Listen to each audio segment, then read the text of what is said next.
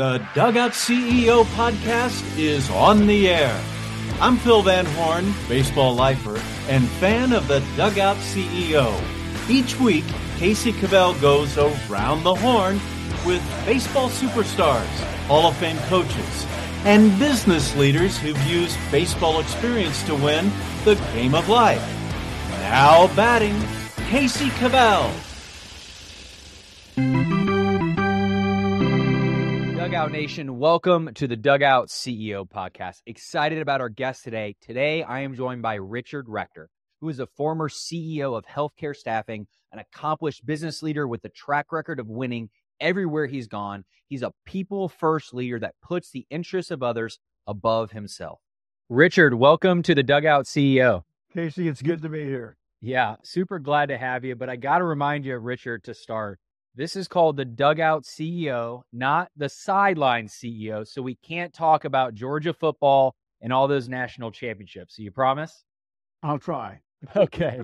Well, good deal. Well, we've known each other a long time, and you're just one of those top guys that I know I could ever call. You would show up and ask for a piece of advice, and you would deliver. You're just an amazing guy. So I'm so glad that our listeners are going to be able to get to know you a little bit more and share some of that wisdom.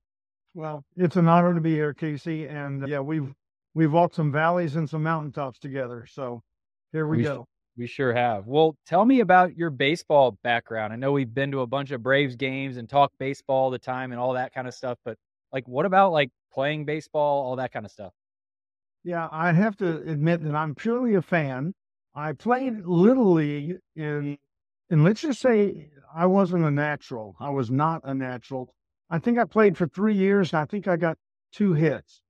So then how did you become a big fan of the game when, you didn't play it all that long? Well, Casey, growing up, I was always diminutive. I know I've kind of expanded in my adult years, but I was always too slow, too short, too whatever. But I was always a huge fan of baseball, basketball, and football.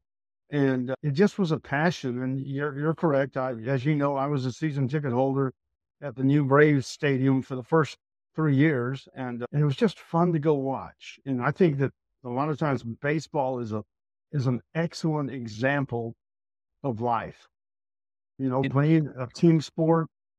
Some days you can knock it out of the park. You go 3 for 4, and then, you go 0 for 20, and you just keep getting back into the batter's box. And I think in business, we have to do the same thing. Yeah. Well, let's talk about the Braves a little bit. I think they're a hot topic, right? World Series champs a couple years ago. They seem to be doing all the right things. I think they're in first place at the time that we're recording this. Looking back at it, we had all those down years, and then it just got good. It seemed like really fast. Being a Braves fan, what do you think the thing was that just kind of, got them back to that level? Well, I think part of it's chemistry, getting the right guys, to play together. And again, I think that's represented in business. It's getting the right people in the right seats to really make things take off. But you're correct. I heard last night, I think we're 25 or 26-11. And that's the fastest we've gotten to 25 or 26 games in the history of the Braves. This is the best start they've ever had. And you watch them play, and they play with passion, but they play as a team. If somebody screws up, they cover for them. And it's crazy to me because when they won the World Series, they had Freddie Freeman. Last year, they had Dansby Swanson, right? And both of those guys are gone now, and they're still winning. And it kind of shows me, Richard, and I don't know what it shows you, but it's like they're just one guy on a roster of 27 people. And it's crazy to see one of the best players leave and then still keep winning. Why do you think that is? Well, I think that they trade and they look for talent, but they look for an attitude. And I talk about this in my consulting all the time. You can hire a skill, but you can't teach an attitude. And this new catcher that they've got, oh my gosh. I mean, he can throw anybody out from his knees. He's batting phenomenally. Acuna got hurt, but he's battling his way back. I mean, I think it's their attitude. They got a bunch of guys, and it feels like whether it's baseball or it's business, they just wake up every day wanting to do it, and playing the game doesn't feel like work. You've risen to the level of a CEO of a giant business. What have you found regarding people in general, of your highest performers? What were those skill sets or those traits or characteristics that made them great at what they did? I always looked for passion. I looked for high energy. I looked for honesty and integrity. Those were the things that you can't train. They either have it or they don't. I'll tell you that one of my best hires ever was a guy that I hired as director of operations, promoted him to chief operating officer. He had no experience in the staffing industry. He had no experience in healthcare. Probably one of my best hires ever, because he had the passion, he had the drive, he had the integrity, and he was curious. He was always asking questions about how something worked. He didn't ask why we did it that way. He wanted to know, what made that work and, what would make it better. And those are the types of people that will take you to the next level. And I think so many times executives get in the trap of, when they go to hire, they're looking for somebody that can bring a book of business with them. Well, 9 times out of 10, you're going to get about half of that book. And then what do you have? Do they have the passion and do they have the drive to take it and do it again? And a lot of them don't. They're like, oh, I've already done that once. And we make the mistake of taking people out in the field that are producers. And what do? We promote them to management, and they don't have a clue how to manage. And then you wonder why the wheels fall off. And you're like, So let's talk about that. I want to talk about the management side in a second, but the passion and drive, how do you find out in an interview process if they have it? And then first 30 days, whatever it looks like, spring training per se, right? They come, they join in 30 days. How do you know in the interview process before you bring them on that they're the right fit? And then how do you know quickly if what they said and what they were portraying was the real deal? Passion's contagious. You can't hide it. So the way they answer questions and the questions that they ask you will tell you a lot about where their focus is. We always make the joke that you don't go into an interview going, so how many days off do we get? That tells you a little bit about their insight. But the types of questions they ask you about what made you successful or what makes the company successful, and just the way they interact with other people. You watch and see how they treat others. I've always liked to have interviews at a restaurant because I like to see how they interact with the wait staff. Are they treating them with respect, or are they treating them like a servant? I was known at healthcare staffing as the CEO that would take the garbage out. If that's what needed to be done, if I walked through and saw something that needed to be done, I did it. I'll give you an example that's not of me. My daughter and son-in-law go to Passion City Church. And he said he went into the men's restroom one day and there was a guy down underneath the sink and he was wiping up a puddle of water and stuff, and he backed out and threw it away and spoke to David and went on his way. It was Dan Cathy. Wow. The CEO of Chick-fil-A. He saw something that needed to be cleaned up and he cleaned it up. And nobody probably saw him do that. It was by chance. David walked in, and as he was backing out from underneath the sinks, and it was no big deal. He just spoke and went on.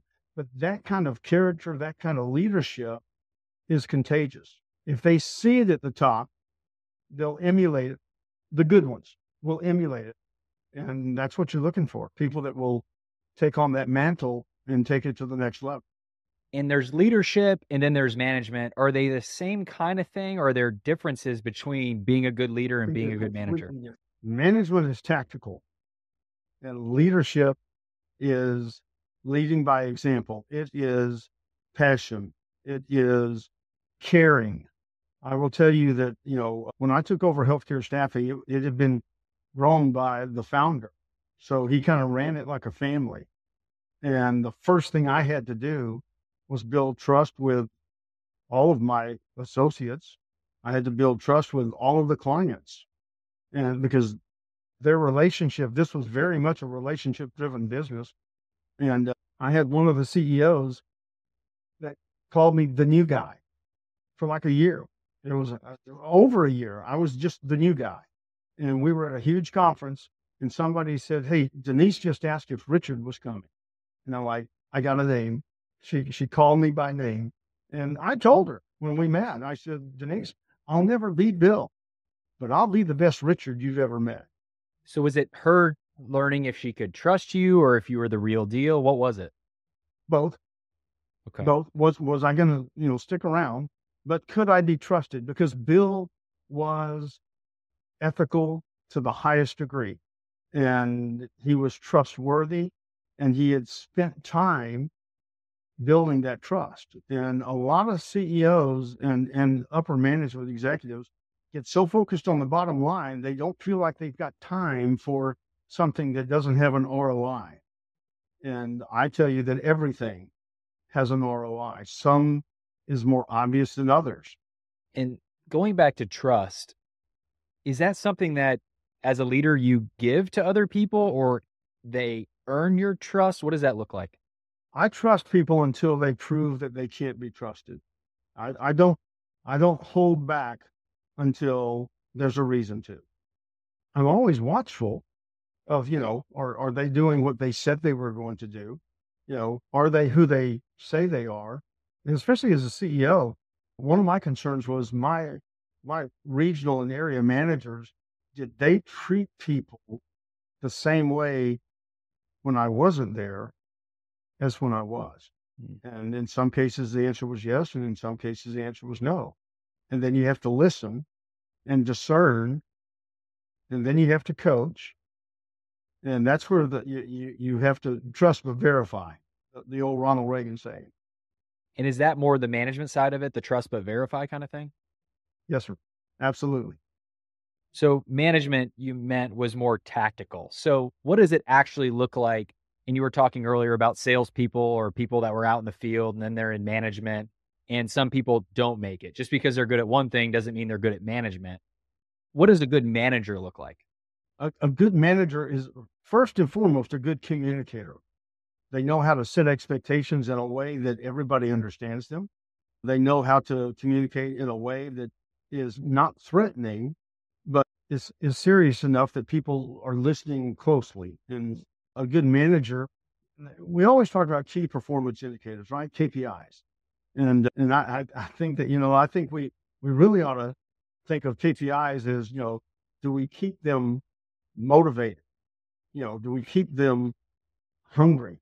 Are we as management putting the right incentives in place that motivate them and excite them about coming to work every day?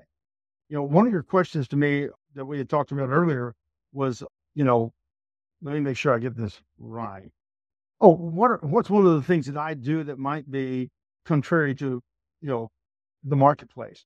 And I will tell you that if you reward your people that are performing, and notice I didn't just say pay, because pay is a component of it, but if you reward them and give them incentives that are important to them, right? I mean, not everybody wants a gift card to Longhorns or whatever, be involved in their lives, know what's important to them. And, when one of their kids is going to be in the playoffs, make sure that you've talked to them about having time off to go follow their kid. They may say that there's a concert that's coming to town that, you just can't get tickets for. Go get tickets for them. I mean, we all have connections. I mean, I tell people all the time, my only skill is networking. I'm not a good, you don't want me balancing the books. That's why I paid a CFO to do that. I am good with numbers, but you don't want me, balancing the books every week or doing payroll. Do what, comes natural to you. And to me, it was listening to them and getting to know them, because then there's a connection there that when somebody comes along and says, "I'd like to talk to you about an opportunity," and they go, "No, thank you. I'm happy here." I have somebody that I can trust, and I have somebody that cares about me and has shown it.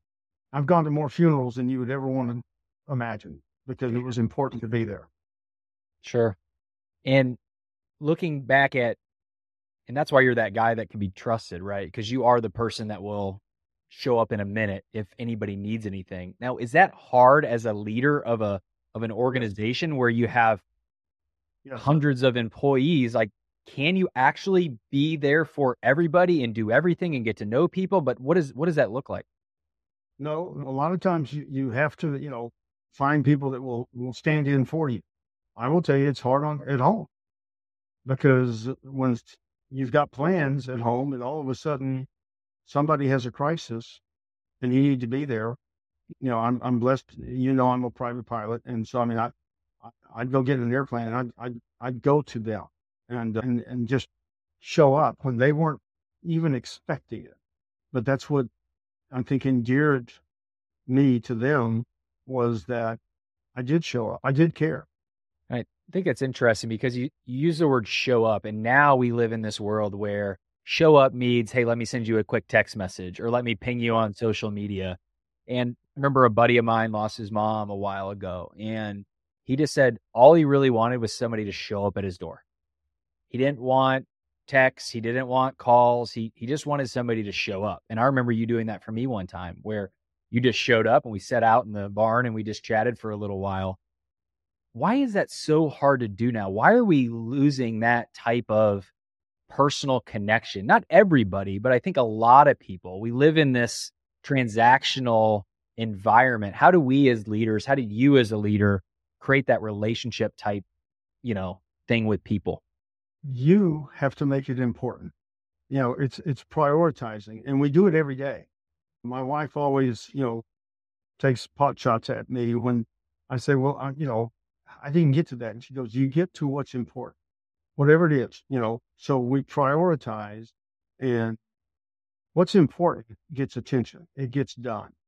And you just have to make it important. Mm-hmm. It's a decision. It's a choice. And going back to your kind of thing, you mentioned, hey, the thing that you're really good at is networking. That's kind of your superpower. I've seen it, the way you add value to others, connect others. It's amazing. So that was your top thing as a CEO. But how did you build your business where you got to spend the majority of your time doing that while associating yourself with other people that can kind of do everything else? Because I see so many business people, they're doing things, maybe they're good at it, but they don't like doing it. And that leads to burnout. Or they're just not good at it, but they don't have anybody else that can get it done. How did you structure your day and your week and your company where you got to spend the majority of time doing only what you could do, what you were really good at? You hire the right people. You give them the tools that they need to do their jobs, and you empower them to go do it. And then you, again, trust but verify. You don't just walk away and go, okay, it's done. But until somebody shows you that they can't do it, keep giving them more and trusting that they'll get it done. And like I said, and then you go back and double check. And, I would say 90% of the time that works. The other 10% becomes an issue that you have to deal with. Really good. Now, let's bring up golf for a second. I know you're a heck of a golfer. We've shared a couple of rounds together. So in baseball, you got swinging and misses, right? Things that, you missed the pitch or you could have done it over. In golf, you got mulligans. Looking back at it, Richard, are there any mulligans looking at the way you built your business that you're like, you know what? That's a good learning lesson for me. Or, hey, you know what? I wish I would have had a do-over there. I guess my do-over was I joined healthcare staffing, and I made that career mistake of, following the legend. Bill Dallas had built this up, and they always tell you, don't follow the legend, follow the guy that followed the legend because he's going to fail. I was blessed that, number one, I try to not have an ego. And so my first 6 months, I followed Bill around like a puppy and just absorbed everything that he could give me.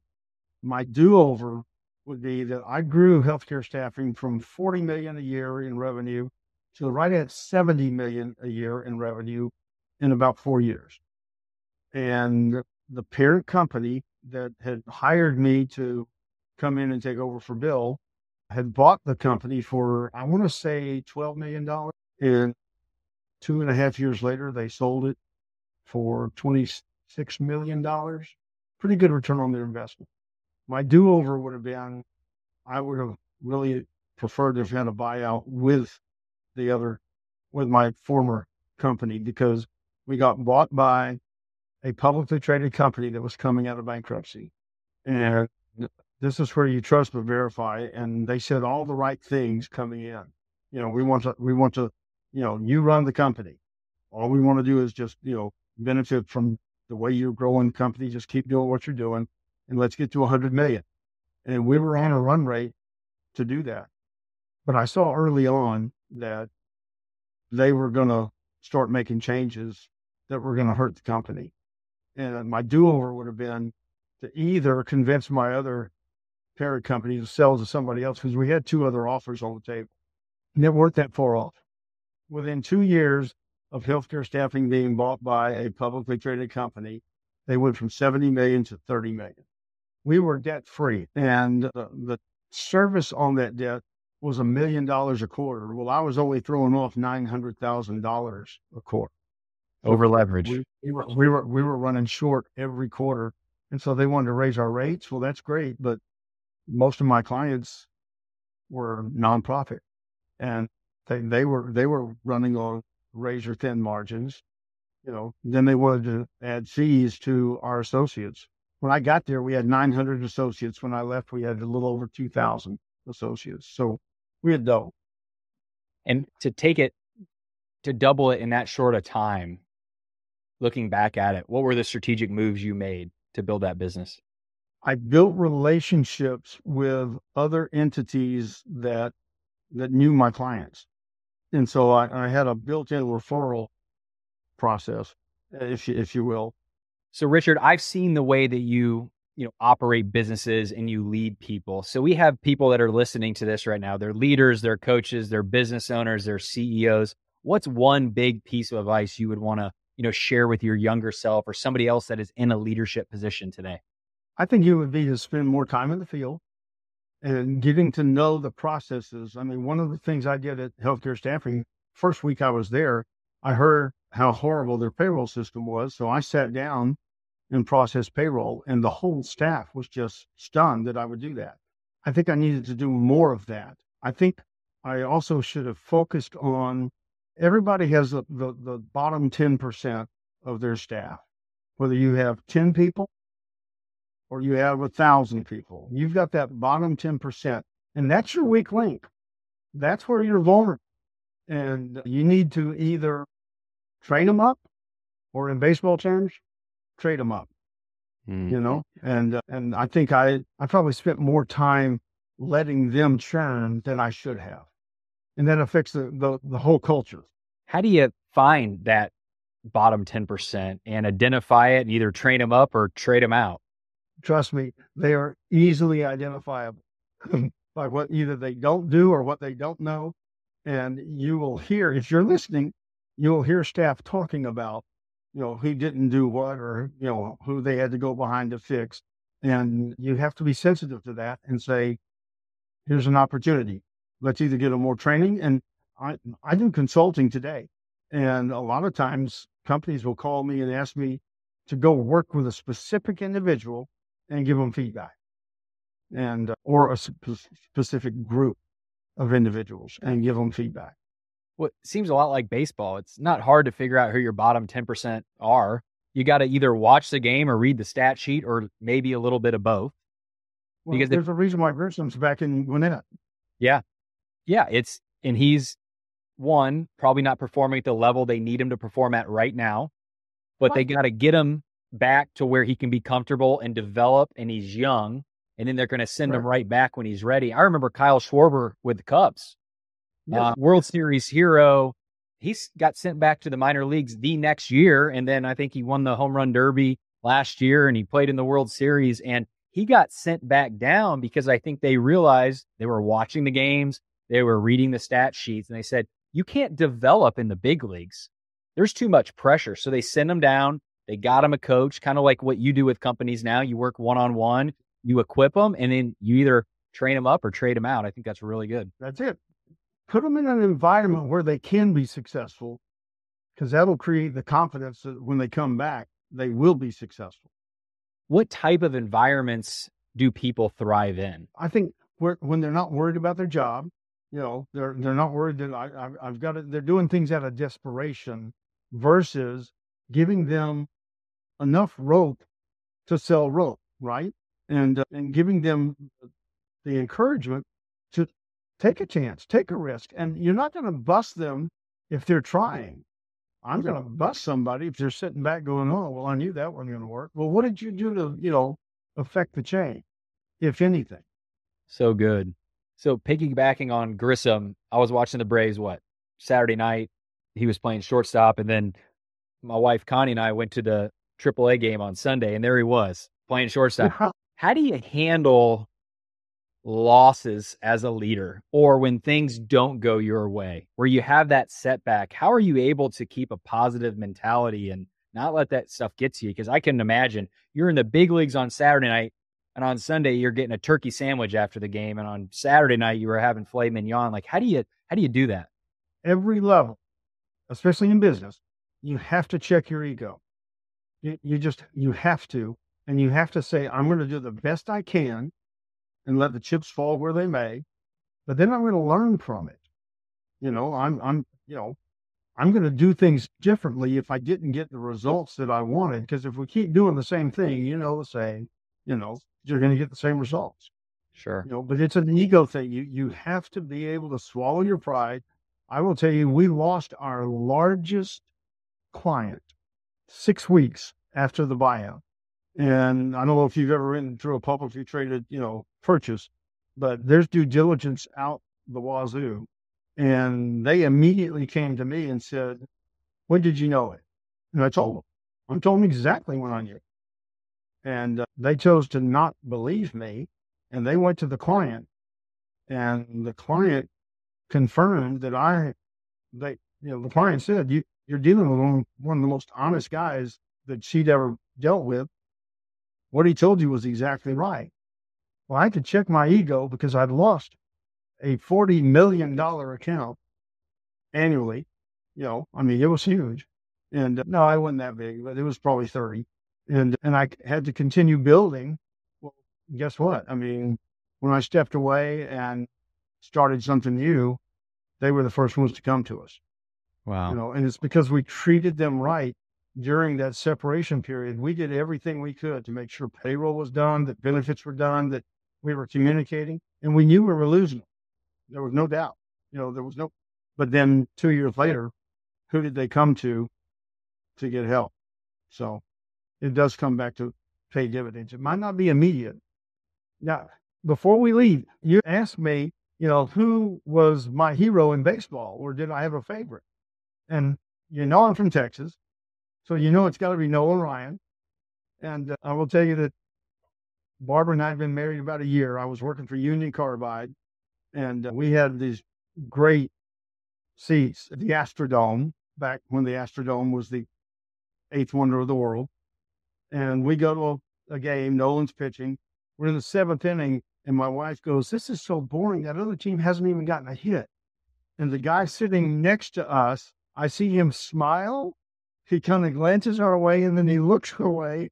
And they're like, well, honey, let me explain what a no-no really means. And we didn't see the no-hitter. He pitched a one-hitter, but it was pretty exciting, except for Barb. Gosh, and Nolan Ryan threw 7 no-hitters, something like that, but I think another 10 or 12 one-hitters. Unbelievable. One-hitters. That's correct. They don't make them like that anymore. And the game is changing. He would pitch 9 innings. He would pitch 9 innings. He'd pitch 120 pitches. He was a machine. Yeah. So, well, Richard, what are you up to now? Who are you helping? What type of stuff are you doing? And then how would somebody get a hold of you? Well, the easy way to get a hold of me is on LinkedIn. That has all my contact information. I am consulting with a few clients. I will be honest with you. What I'm most excited about right now is I'm about 2 weeks away from taking my commercial check ride to get my commercial pilot's license. Not sure what I'm going to do with it, but I've set up my DPE, my pilot's examiner, and I'm going to do the check ride in about 2 weeks. And then I'll do a multi-engine add-on after that. And then we'll just see where it goes from there. But still consulting with the companies that want to grow. I think that's been my gift. Everywhere I've gone, we've been able to expand territories and grow profits. And that's what it's all about. Well, I'm going to reserve our spot at the Augusta National Airport so we can fly there next year. And third round, fourth round? I don't know where you're going to take me to next year's Masters, Richard, but I will happily fly in a plane with you. You got it, brother. Look forward to it. All right. Thanks, Richard, for joining us on the Dugout CEO. Thanks, Casey. Dugout Nation, what a show with Richard. It was so cool to get his perspective as a CEO and learn how he has accomplished so much over his career. Here are my big 3 takeaways that I learned from Richard Rector. Number 1, hire for attitude and passion first. Attitude is critical in team success. Hire for passion, high energy, honesty, and integrity. It's more important than simply hiring based on skills. Passion, it's contagious. It can be observed through learning the way people answer questions, the way they ask questions, and the way they treat others. Number 2, leadership and management, they're 2 totally different things. Leadership is more about casting vision, generating buy-in, and people have to see a passion for what it is that you're doing. Always lead by example, care for your people, because that's what leadership is all about. Management, it's more tactical. It requires good communication, setting clear expectations, and motivating and incentivizing your team members while keeping them engaged and hungry for success. Number 3, networking. It's a superpower. Not everyone's good at it, but you have to have someone in your company or your organization who is a power networker. It's not about getting things from others. It's about doing things for others and being someone that others can count on. It's about getting to know people, who they are, where they want to go, and being a trusted resource to help them get what they want. If that means you can profit from it or it can be a win-win, great. But don't look at what other people can do for you. Look at what you can do for other people. Thank you for joining us once more for another episode of the Dugout CEO. We want to get you the tips you need to become an MVP at what you do. Sign up for our Friday Focus newsletter and you'll receive a valuable tip each Friday morning to help you build the business and life you want. You can sign up by going to CaseyCavell.com or click the link in the show notes. And make sure to hit the subscribe button so you get notification on our next episode. And one way you can help us book more great guests like this is to please leave us a rating and honest review in the Apple or Spotify podcasting app.